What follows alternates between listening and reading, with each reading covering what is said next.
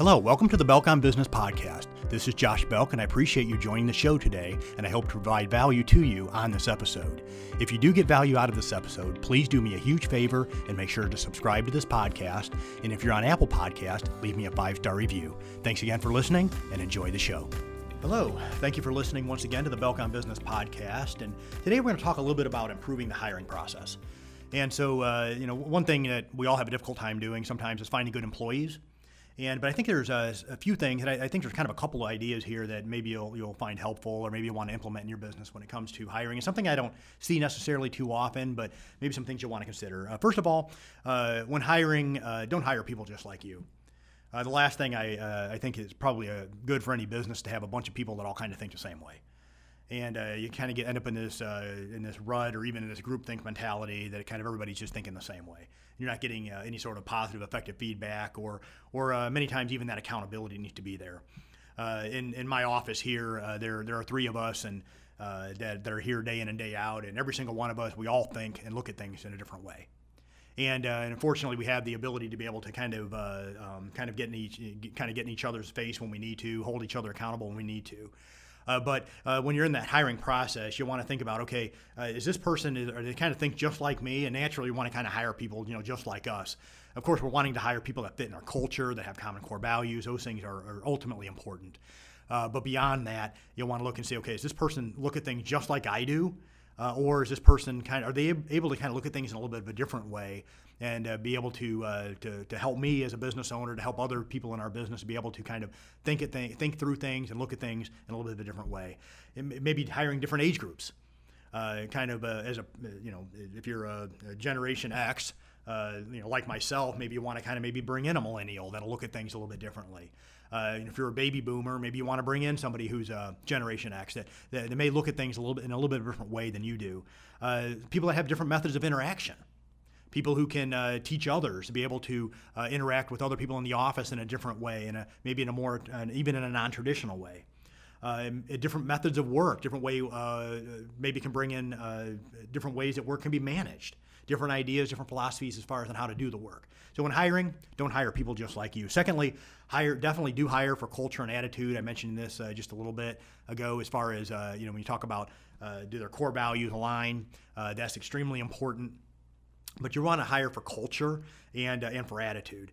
And sometimes this is difficult when you bring somebody in and you're doing an interview. Of course, they're always going to put their best foot forward. It can be very difficult as far as trying to determine whether or not they have the right type of attitude, which really means you need to have a lot of experience, maybe lengthen your hiring process, maybe implement some tools that can help you figure out whether or not this person has the right attitude that you're looking for, and also if they're going to be a good culture fit.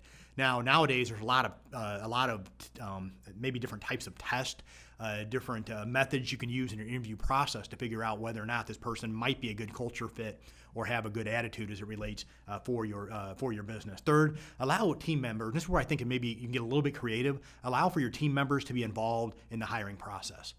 So somebody that's working for you, maybe they're not necessarily going to make the decision, but allow for them to get in the hiring process. Take them with you. If you're meeting them just here a couple months ago, I was considering bringing somebody else onto the team, and I literally brought somebody in my office with me.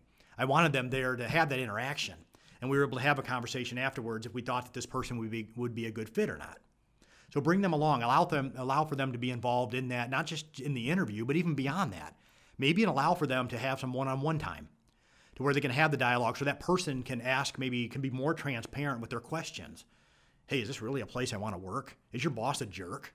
Okay, and to be able to kind of have those types of conversations and allow for your people to have it. I think it's also a good litmus test. If you're a business owner and you're scared to have your employees have that one-on-one dialogue, maybe you need to have a little bit of a self-check on whether or not that you have the right type of culture in your business. I would encourage my employees to go and have that one-on-one interaction and be very transparent about what is it like to work for me? What is it like what's the culture like in our business? And then for them to provide feedback, hey, I think this person would be a good fit for us. They do have good core values, because many times they can go and you can learn a lot more when you're comfortable with someone. And so if they're kind of there and they don't feel quite as threatened or have to put on as much of a show, many times you can learn more about that person. Allow your team members to help you in that way. Also, furthermore, this also will help in the buy-in. If you're bringing somebody else in, they don't feel as threatened when you're bringing somebody else into the business. Fourth, want your people to win.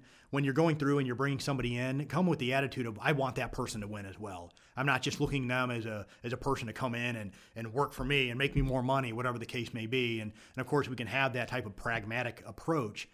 But ultimately, when I'm hiring, I want to bring people in. I also want them to win. I want them to be able to meet whatever goals that they're wanting, that they have for their life. They have goals, they have vision, they have accomplishment they want to achieve. And you know what? As a business owner myself, I want them to be able to accomplish what they want to accomplish. And then lastly, find out what your people are passionate about in the community and get involved. And you're saying, well, how does this work in the hiring process? Well, first of all, with your existing people, okay, if you're getting involved in the community, many times your best referrals can come when you're involved with them. And then you've kind of built a culture of, as a business owner, I want to be able to care about and get involved in the things that they care about. So when a person comes in, that's kind of a good way of finding out whether or not they're a good culture fit. Hey, what sort of things are you involved with in the community? What are you passionate about? And then you can also say, hey, as a business, we really get involved in the different areas that our employees are really truly care about and are concerned about. And then when you get out there kind of on the front line in the community with them, you end up meeting with people. And many times you can get some of your best hire. You don't have to end up having to go and online and try to obtain a bunch of, resumes and kind of weed through all this. Many times you end up getting introduced to people who have kind of common core values just because you're in the same place with them. So just a few different ideas, maybe when you go about your hiring process, maybe an item or two maybe you want to implement in your business that relates to hiring. Hope this brought some value to you. I encourage you, if you aren't subscribed to the Belk on Business podcast, to consider doing so. My name is Josh Belk. Thank you. Have a wonderful day.